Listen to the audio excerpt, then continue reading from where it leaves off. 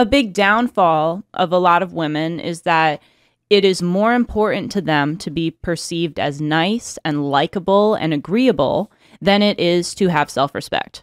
You know what I wonder? I wonder if there's like maybe just evolutionary psychology. Women are focused on men. And so this is why this stuff works for them. Now, you know, women's sports starts getting dominated by males, and it is mostly women who are voting for this in favor of this.